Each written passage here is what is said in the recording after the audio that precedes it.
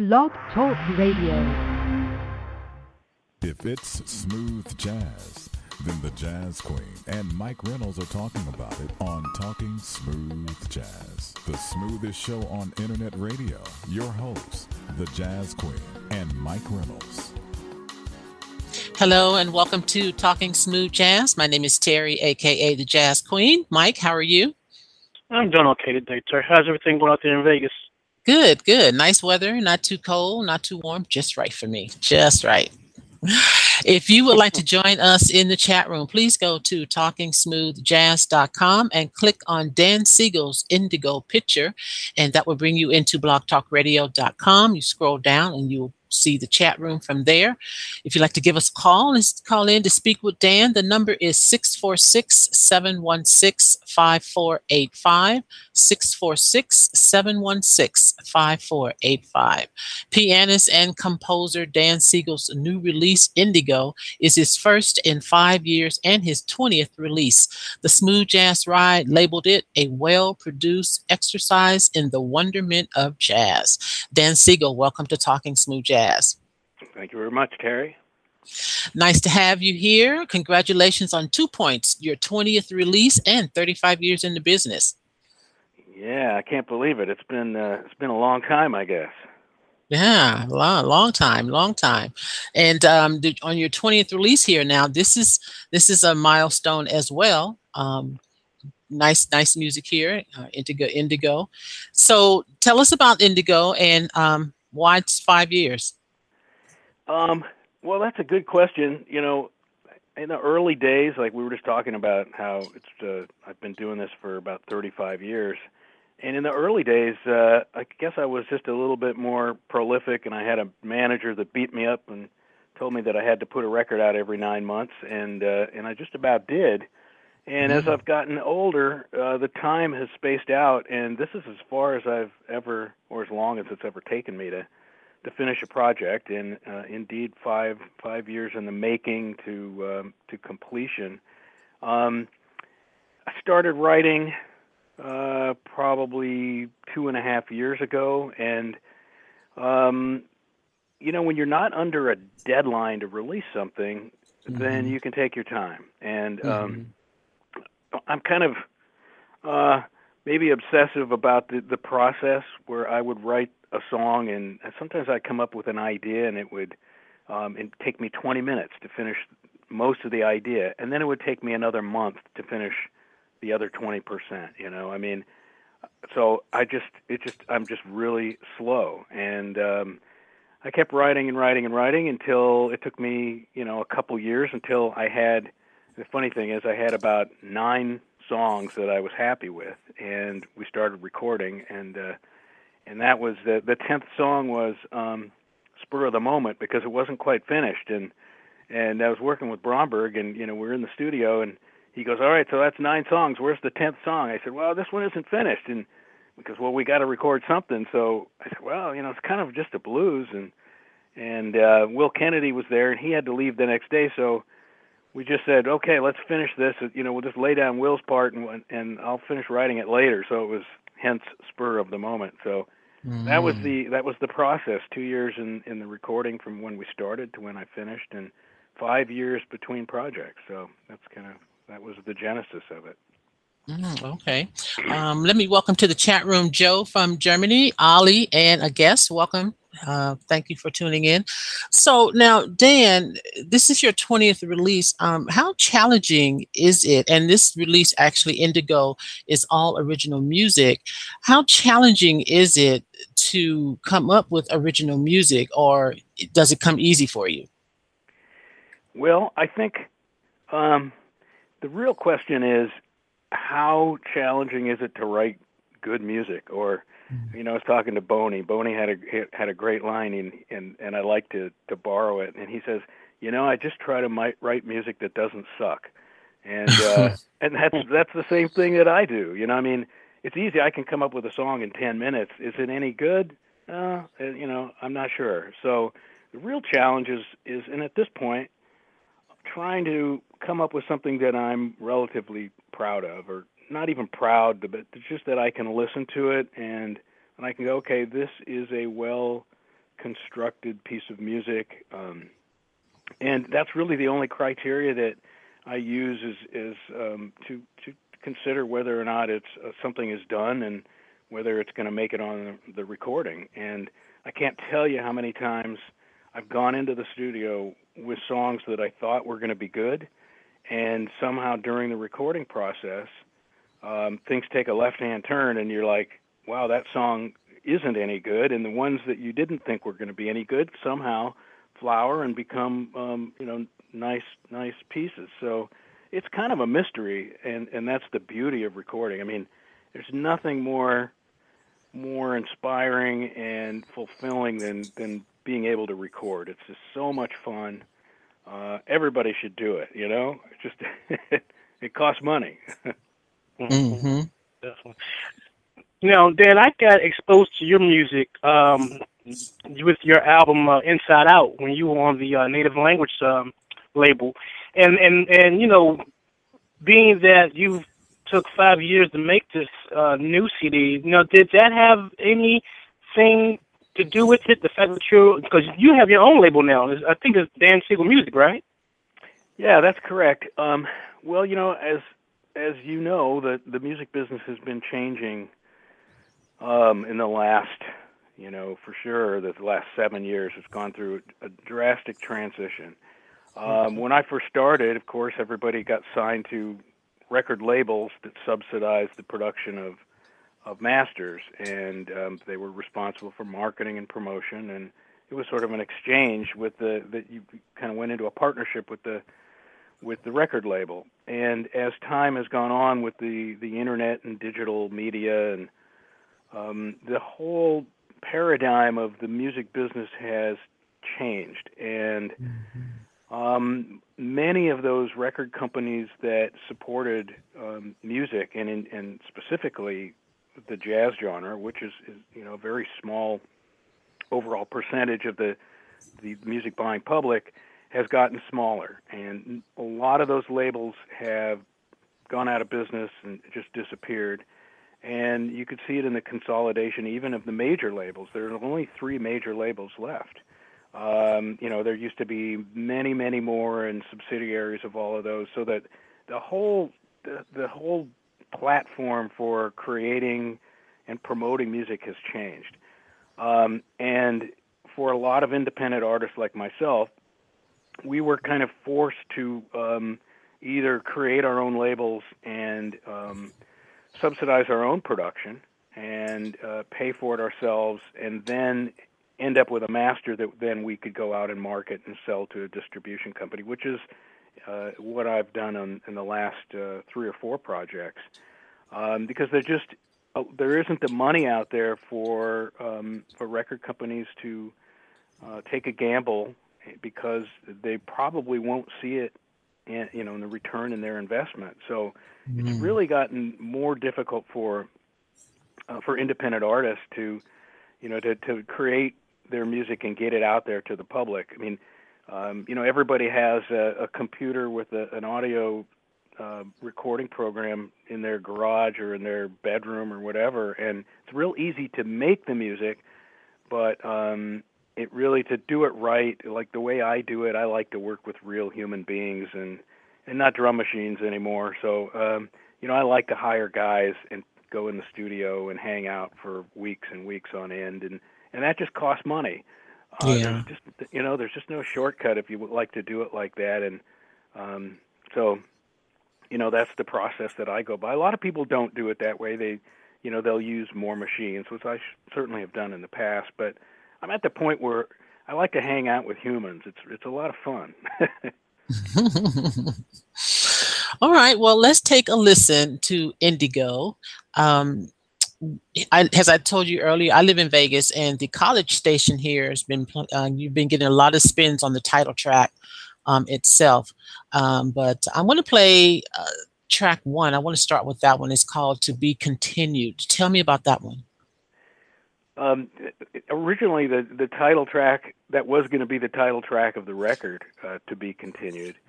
And it's sort of a gothic, big overall arching theme that, it starts with. And It's hard to pinpoint because, that track is, as a lot of these tracks, they don't quite fall in one genre or another.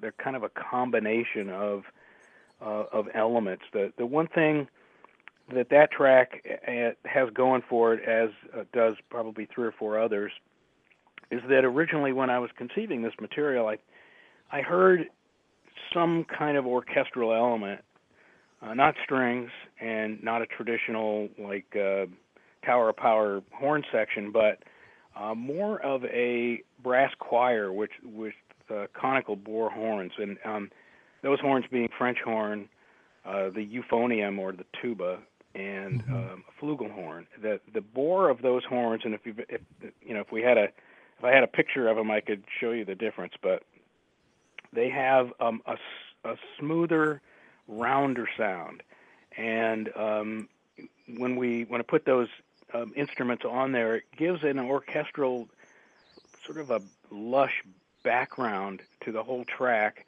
and you almost don't even know what they are. They don't even almost sound like brass, but they are indeed brass instruments. But just the construction of the instrument itself lends a softer and more diffuse sound, which is really beautiful. And so there's a lot of those horns on that particular track. Okay. We're talking to pianist and composer Dan Siegel. His new CD is called Indigo, and this is To Be Continued.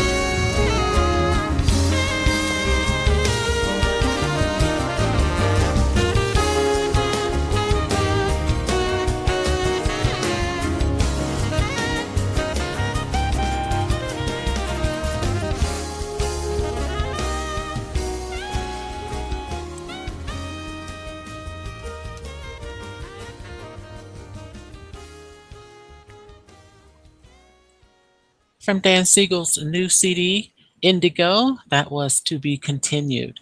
Dan, you mentioned Brian Bromberg before, and I know that he co-produced this CD with you. Was it a decision? Did you guys decide not to put covers on this CD? We had kind of discussed the possibility, but I brought quite a few tunes, to the very beginning meeting that we had, and there was, it's kind of like, if you've got the tunes, why not use them? And there's two ways to look at it.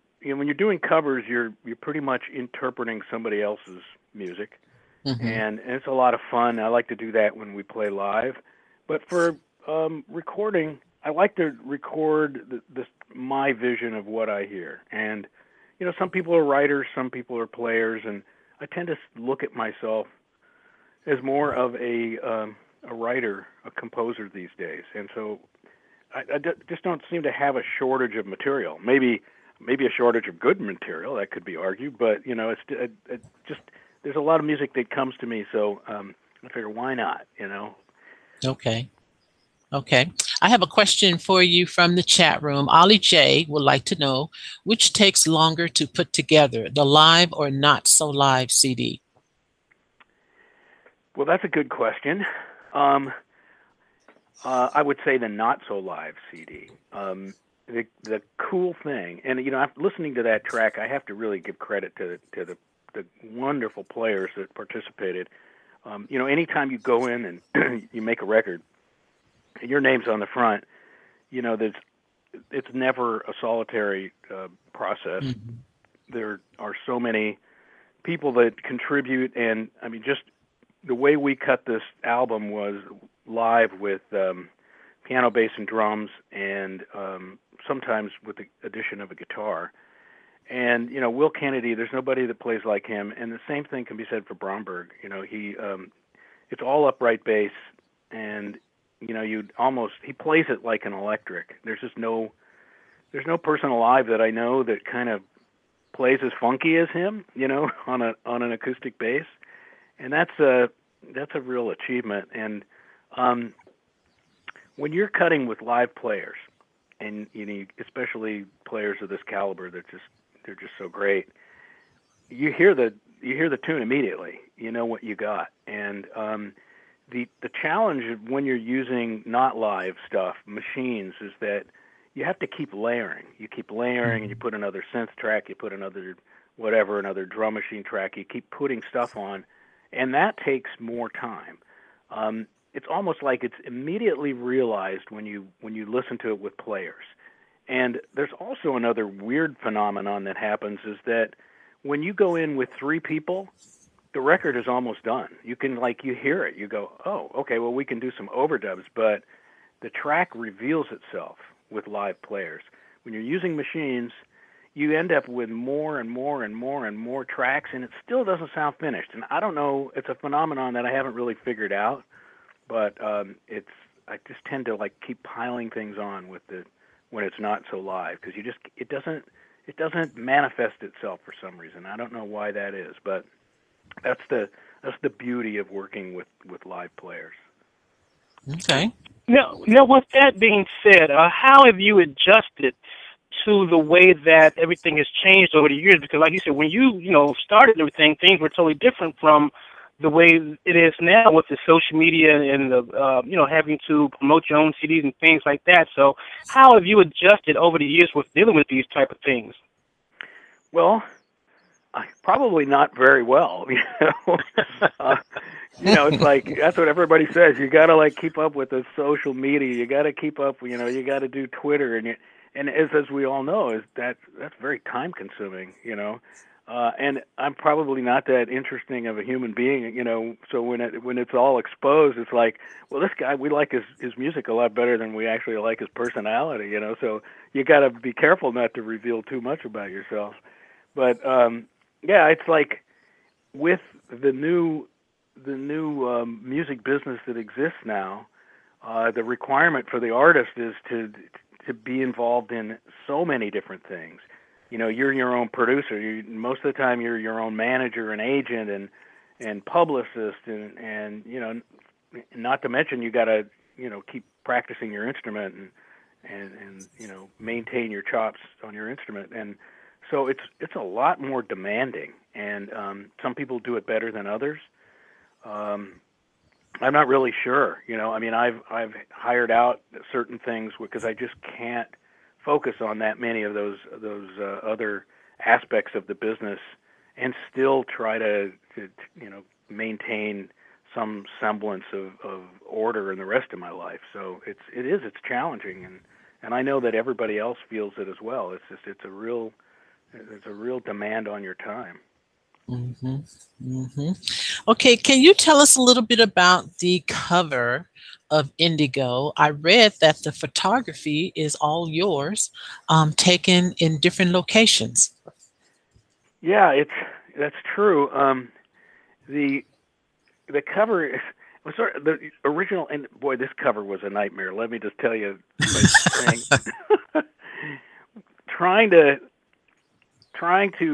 capture a concept, an idea that you have in your head, and then going through an artist and explaining that is difficult because everybody sort of has their own interpretation of what you're trying to say. And there were actually 3 different artists that worked on this. And from the beginning, it was the person that Joe Sherbonnet, who actually is a graphic artist who runs Distribution 13, who used to run native language music. He's a graphic artist, and he's a really good one. And he started out with this concept somewhere in like last May, and we were talking about a concept for the project. And he spent a lot of time. It started out with his mother-in-law like knitting a quilt. Believe it or not, he had this idea for all. And I said, I won't know if it works until it works and I see it. And so he spent months, and in the end, we ended up with like this really great graphic that looked like it would be just perfect for like a bluegrass album. And so, I like looked at it and went, I said, Joe, this is beautiful, but it doesn't work. And so we were forced to then go choose another idea, and I had a couple pictures that I had, and I kind of anticipated some kind of collage for the front, and I tried to explain that to another artist who then really didn't have a good grasp on the idea, and it was my wife who ended up like taking some of the photographs that I had shot that were sitting around, and she was like sitting there on her iPhone of all things with a little app on her iPhone, and she's like going, look at this, and I'm going, well, that looks pretty cool. On your phone, it's like pretty amazing. So, but that didn't really work when we blew it up because the resolution was so low. And so I ended up going back to Joe, and I gave Joe the pictures that I had shot, and they were from just maybe the last 5 or 6 years of just random things that I'd shot that. And some of them my wife had actually shot. There was a couple, and they were from Paris. There's quite a few pictures from Paris. And then there's some shots from where I live here in Irvine, California.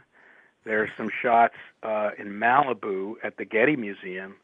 And I think there's one shot of a building in Berkeley, California, where my son is going to school, and we just dropped him off in like August. And so I shot a picture of the building in Berkeley that meets a building in Paris, and the two are kind of photoshopped together to look like one, but they're 2 different buildings. So it's the way that all those pictures are put together is the cover.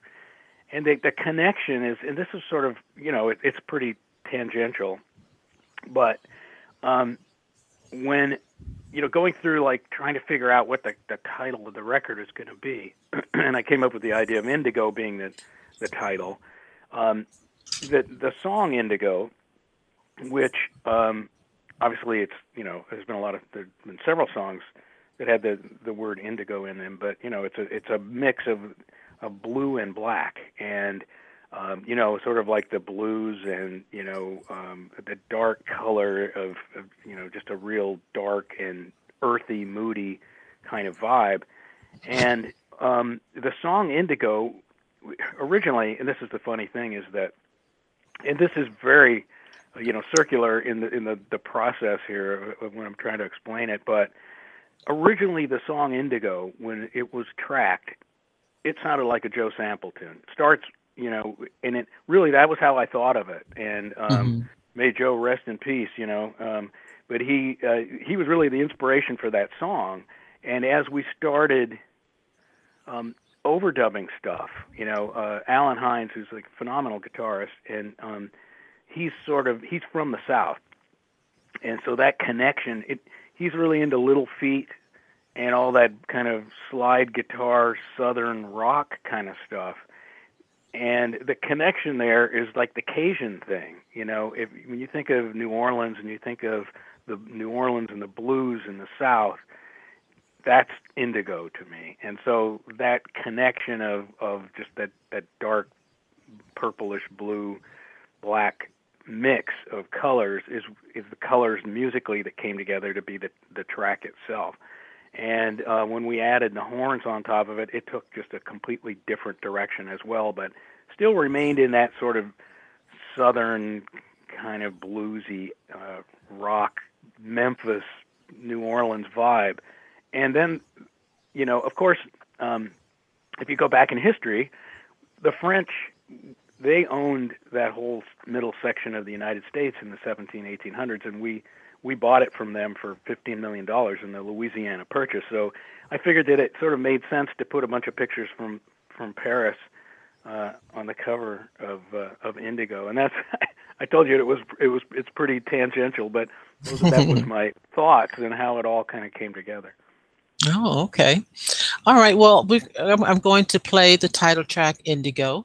The CD is available on Amazon and on Dan's website, Dan Siegel, SIEGEL, music.com. This is the title track.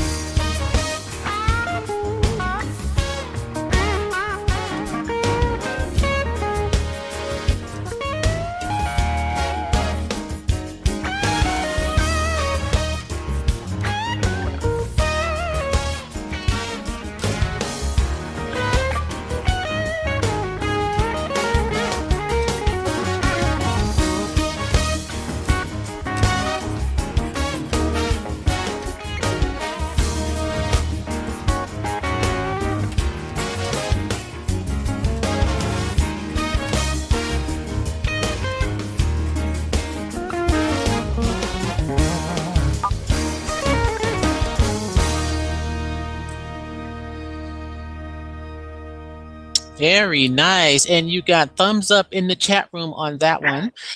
Yeah, that tune, man, it has kind of an attitude and a vibe that kind of works. And Will Kennedy, the drummer, when we finished that, he let out a little scream, which didn't make it on the final track, but it was at the very end. He let out this "wah," because the groove felt so good. So we kind of knew going down that tune had something to it. But all right. Well, that was the title track from Dan Siegel's new CD, Indigo.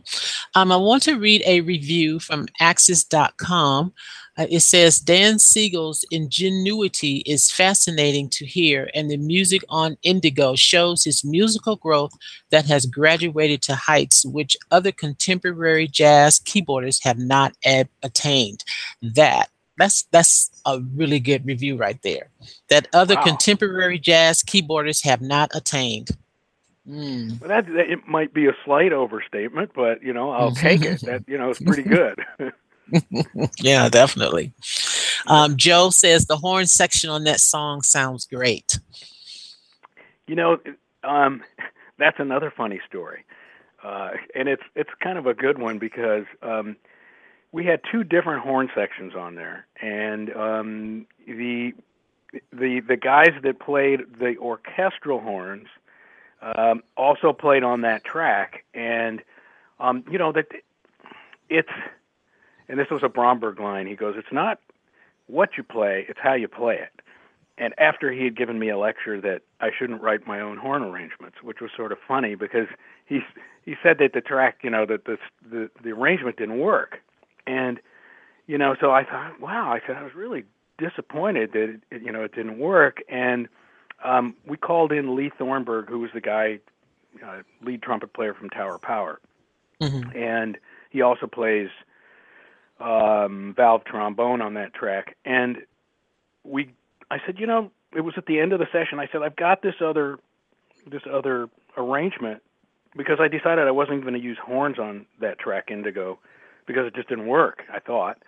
And so Lee said, well, let me hear it, And so he laid down his track with a sax player named Steve Torok, and they laid it down, and it was like night and day. Same notes, played by different people. And again, a lesson in, you don't really know what you got until you get the right people. And I was in the control room going, wow, that really works. And when I hear it, every time I hear it played back, it's like, the arrangement works really well. And it was just because of, the way that he interpreted it and played it. And the notes were the same as the previous section players, but the result was entirely different. So, Bromberg bought me a drink on that one. Now, you've worked with Brian before, haven't you, on other music? A couple different. I've worked on a couple records of his, and he's worked on the last two records of mine, previous to. Okay. I've known him for a long, long time. Okay. Now, and you've also used Lenny Castro on this CD as well, right?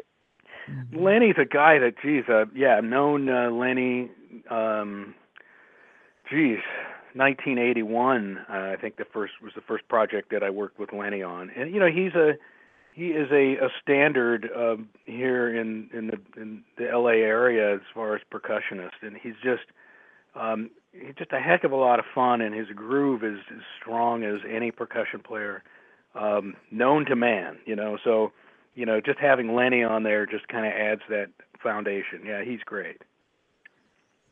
Okay. Now, Dan, thinking about all of your releases, which album do you think made you a better musician, and how has your music evolved since your debut CD? Wow. Well, I think I've gotten a lot smarter. You're supposed to get smarter the older you get. That's sometimes in certain areas. Let's just put it that way. But I used to, probably around the second or third CD that I started, that I made, I used to try to second guess myself and think, what would be commercial? Mm-hmm. And, commercial just means what people are going to buy or what people are going to, consume or accept. And so that can be any number of different things. And I don't do that anymore. I just write what pleases me. And, certainly I have plenty of examples of where it didn't please anybody else. But in this particular case, it's like I'm kind of surprised by the just by the result and by the response of people, because people seem to like it, and it's kind of that's great when that happens. But it's like that old cliche, you have to please yourself. Trying to please other people, especially in art, it doesn't work. You can't go out there and try to I'm going to make a commercial record. If you're chasing that, that imagine, it doesn't exist. That in reality, you have to just create music that pleases you and that is good. That should be the bottom line. And if it's commercial, if people come to it and react to it positively, that's great. There are people that are a lot better at that than me, and that they try to work that, whatever that commercial vein is. And at this point in my life, I have no interest in doing that anymore. I just have interest in creating music that's viable and that holds up. And like Boney says, it doesn't suck. Mm-hmm. Okay. And which one would you consider your breakthrough?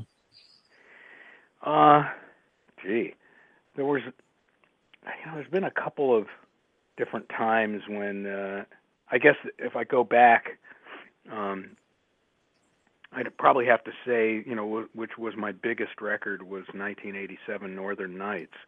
Mm-hmm. And I was on an independent label at the time, a little company up in the valley of Los Angeles Valley, and or the San Fernando Valley, actually, just over the hill in Glendale, and kind of just, trying to eke out a living making records for a small independent company. And the funny story was that I was going to audition for the keyboard part in the group Hiroshima, and I knew their manager, and I knew Dan Kuramoto, and I was going to an audition to try out for the keyboard chair in the group, and the manager, who was Dan Kuramoto's brother, a guy named John Kuramoto, they were on Epic Records, and John had mentioned to somebody in the marketing department over at Epic that I was going to audition for the part, and apparently this guy in the marketing department knew who I was, and he said, "Can you set up a meeting and bring him in here?" And so John called me, and a couple of days later, I'm sitting in an office, at CBS or Epic, which was part of CBS, and Michael Jackson he had his Thriller record, it was just coming out, so hanging out up there, on Santa Monica Boulevard in Century City was kind of like it was a cool thing to do. So I'm in the office, and this guy, his name was Larry Stessel, who actually was the marketing, the product manager for the Thriller record. He looks at me and he says, "How'd you like to be on Epic Records?" And I'm like, sitting there, I'm in this. I had been on this little independent label, and I'm like, I thought, like, what is this guy? Is he a moron or what? And of course I want to be on CBS Records or Epic Records. So he pretty much rescued my career at that point, and we got into some disagreements about what the commercial songs were, and it was funny because when I turned in, I mastered in those days it was vinyl. This was before CDs, and when I turned in the record, there was a song called "Feelin' Happy," and I put it on side 2, the last track on side 2. So it was the 10th song on the record because I didn't like it. And he listened to the album, and he calls me and he goes, "You got the order of the album wrong." And I'm going, I've never had anybody tell me that before. I kind of, I do it myself, and I don't need anybody else's opinion. And he said, "Well, look, you got to change it." He goes, "That song you have that is side 2, cut 5 needs to be side 1, cut 1." And we got into an argument about it. And of course, he was Michael Jackson's product manager, and so I said, "Well, I said, maybe this guy knows what he's talking about. And that particular song, for better or for worse, it actually made it onto the adult contemporary charts, not the jazz adult contemporary charts, but the pop charts. Made it up to like number 16, and it was not a song that I liked, and it was real commercial and sort of sappy, but it went over really well, and radio loved it, and I mean it was the biggest track I've ever done. And the funny thing was that we had to play the tune because I was touring a lot in those days, and every place we went we had to play that stupid song. And the band hated me because they didn't want to play that song, and the bass player would look at me and just like roll his eyes, feeling happy, and I'm just kind of going, wow, I'm never going to write a song that commercial again. And that was kind of, I started to kind of make go in a different direction. But that record was very successful and definitely, got me out of the trenches. And so I look back on there and then, at that, and that was a big peak in my career, I guess. It's funny you say that because sometimes, and Mike and I have talked about this, sometimes when an artist will release a single and we will be like, no, they should have released this one first. This one is much better, or right. has more is more upbeat or whatever to it. And the one that they release is like, no, they shouldn't have released that one. They should have been this one first. So yeah. Well, that's an interesting point. I mean, you guys are in radio, so you have an idea, and it would almost be a good idea for people at the companies and even the artists themselves to poll radio people and find out what the track is, because I've had songs that I was somehow in love with, that I thought, okay, this is the track, and no one else likes it, and I'm always attracted to sort of the darker, more introspective type tunes, and so at this point I let it go. I let other people tell me, like radio programmers and various other people. I let them tell me what they think, and then there's a consensus form. But you're right. It's a personal opinion, and sometimes I think the artists are probably the least qualified to make those decisions. And the genre is already already has a bad name to it anyway. I mean, everybody's saying that smooth jazz is dead, blah blah blah. And so when the artist release a song that just kind of fits into what everybody is saying, it's like, okay, you needed to release this song. It's more upbeat, it has more this to it, has more that to it, and what you're releasing, it sounds more elevator music type thing. So yeah, I agree that would be a good idea to have even the fans polled. Well, to that see, is a good idea. Yeah, and like you were saying as well, is that the smooth jazz genre became, kind of it became so, just the way it was created, that there were certain criteria that it had to follow, and one of them would be like doing covers, and it became so formulaic in a way that it started to sound alike, and I think the fans kind of. They just like, okay, this sounds so much like all the rest of the tracks and that are on the radio, as opposed to doing something a little bit slightly different. And I think that will kill a format. And it's got to grow. It's got to, there has to be a little bit of movement and deviation from that middle of the road. Otherwise, it's not going to grow. So exactly.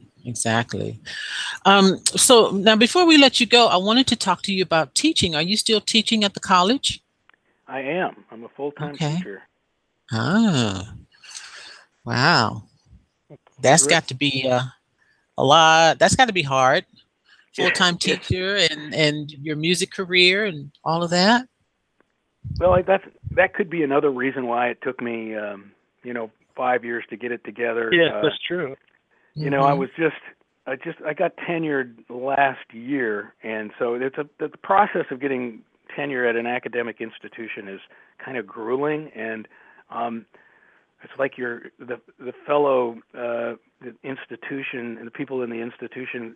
It's about like, here are these hoops, and you have to jump through them, even though just because we did, and you have to do it too. And there's committees, there's reports. You have to get analyzed by your fellow professors. You stand up there, they tear you apart. They critique you. There's the whole process that happens, and that took 4 years. And that was kind of a focus, because you can't really not focus on it. But it's interesting too that the benefits of teaching, not to mention that it's like you're working for somebody else, so you get a steady paycheck, which is something, if you're a jazz musician, that's sort of something you don't know anything about. But it's that the kids keep me up to date. They're always bringing me stuff. Most of it I hate, but sometimes they'll bring me something and I'll go, wow, that's pretty cool. And they keep me up to date on what the newest trends are, and half the time the music that they're talking about, or the bands they're talking about, I've never heard of, and so I get a lot out of it as well. The payback is that I get exposed to things that I wouldn't otherwise, and it's a challenge. Working with kids sometimes. Sometimes I think some of these younger kids, we had a lot more motivation. I think sometimes they don't work hard enough or whatever, but I do get a lot out of it as well. So there's a positive for sure. Okay. All right. Well, I was going to ask Dan as well, because Dan, you previewed the CD at Spaghettini in Seal Beach, California. I think it was last month. How did that go? And will we be seeing you on the road anytime soon? Well, yeah, I certainly hope so. I'm trying to put together some dates for the spring, and it all kind of depends on. There's just like factors that are out of your control, and that has to do with demand. And if things continue to go the way they are, and it looks like radio kicks in, and then that connects to the buyers at festivals and at clubs, and you just wait. And when the offers come in, I rarely say no to anything. I'll go and drive or fly somewhere just to play. And so yeah, I hope to get out there. And I have a lot of requests. A lot of fans are like, "When are you going to come here? When are you going to come there?" And it's like, as soon as I get an offer for a gig, I'll be there. So right. Right. Okay. All right. I'm going to close the show with another song from the Indigo CD. And Dan, I'm going to let you pick it. One of my favorite tunes is Far and Away. Okay. Tell me about that one. Well, I had so much fun playing that track. At the very end, I remember when we were cutting it, and Will Kennedy goes into this sort of backbeat thing at the very, very end of the tune. It vamps for a while, and I said, we got to keep don't fade until we get to that part where Will goes into that boom boom tank, boom boom tank. He goes to this backbeat thing in 2. And the song is actually in 6, and it has a really nice vibe, and at the very end, if you can envision this. At the very end of the fade, which you don't hear, is a good thing. I had my whole arm, from my fingers to my elbow, in a straight line, and I was pounding the whole keyboard, playing about 40 notes at once, well, maybe 30, with my whole arm. And so you don't hear that because we faded out right before it got to that point. The song is in D Dorian, so D Dorian is all the white notes on the piano. So I just put my arm down and was pounding away on the whole keyboard. But, of course, you don't really hear that. But you might hear the enthusiasm that I'm playing with at the very end. And, of course, and the brilliance of Bob Shepard playing as well. See, we learned something new today. Mike, D. Dorian, all the white keys on the piano. I never knew that. Now you know. Now you can sit there and play on all of those keys, and you'll know that that's D. Dorian. That is cool. That is interesting. All right, Mike, you have any other questions? No, that's it for me. That's it. Well, Dan, thank you so much for giving us an opportunity to speak with you. Well, it's been a real pleasure. Thanks, you guys, and keep up the good work. Oh, thank you. Now, are you on Twitter? I am, sort of. Okay. I do have an account. I haven't been there for about a month. Oh, okay. Well, I'm let a bad everyone know what your Twitterer. Twitter handle is. Maybe we can get you some more followers. What is it? It's I don't even know what it is. Maybe I can look here. I have it. It's Dan Siegel Music. You see, that's who it is. That's me. Yes. I forgot. Everybody needs a little help once in a while. So that is his Twitter handle. So go there and follow him on Twitter. You can find him on Facebook as well. And the website is dansiegelmusic.com. Thank you again, Dan. It's been a pleasure. All right. Thanks, guys. Have All a good right. day. Bye-bye. You too. Bye. All right. That was Dan Siegel. His new CD is called Indigo. And again, you can find that on Amazon and his website, dansiegelmusic.com. All right, Mike, anything you want to add? Nothing too much, Terry. I'll be going out tonight to a concert to see Althea Renee. She's playing in Baltimore tonight. Okay. So I'll be All out there right. to see Althea Renee. So yeah, that's about it. All right. And I want to mention too, the last week, Mike and I did not mention about the passing of Jeff Golub. So I definitely wanted to take a minute to mention that and say how much we're going to miss him. And just that we send our thoughts and prayers to his family. And, we wish that they are doing well. And rest in peace, Mr. Golub. I had the opportunity to meet with him at the Jazz Festival in Arizona, the Sedona Jazz Festival in Arizona, and it was a pleasure to see him play. So definitely going to miss him. All right. Thank you to Joe in Germany. Ollie, thank you for hanging out with us this afternoon. Have a great evening or afternoon. For Joe, probably it's nighttime now, his bedtime. We're keeping him up.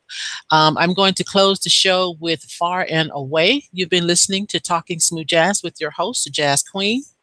And Mike Reynolds. And we look forward to talking smooth jazz with you again next time. Until then, keep it smooth.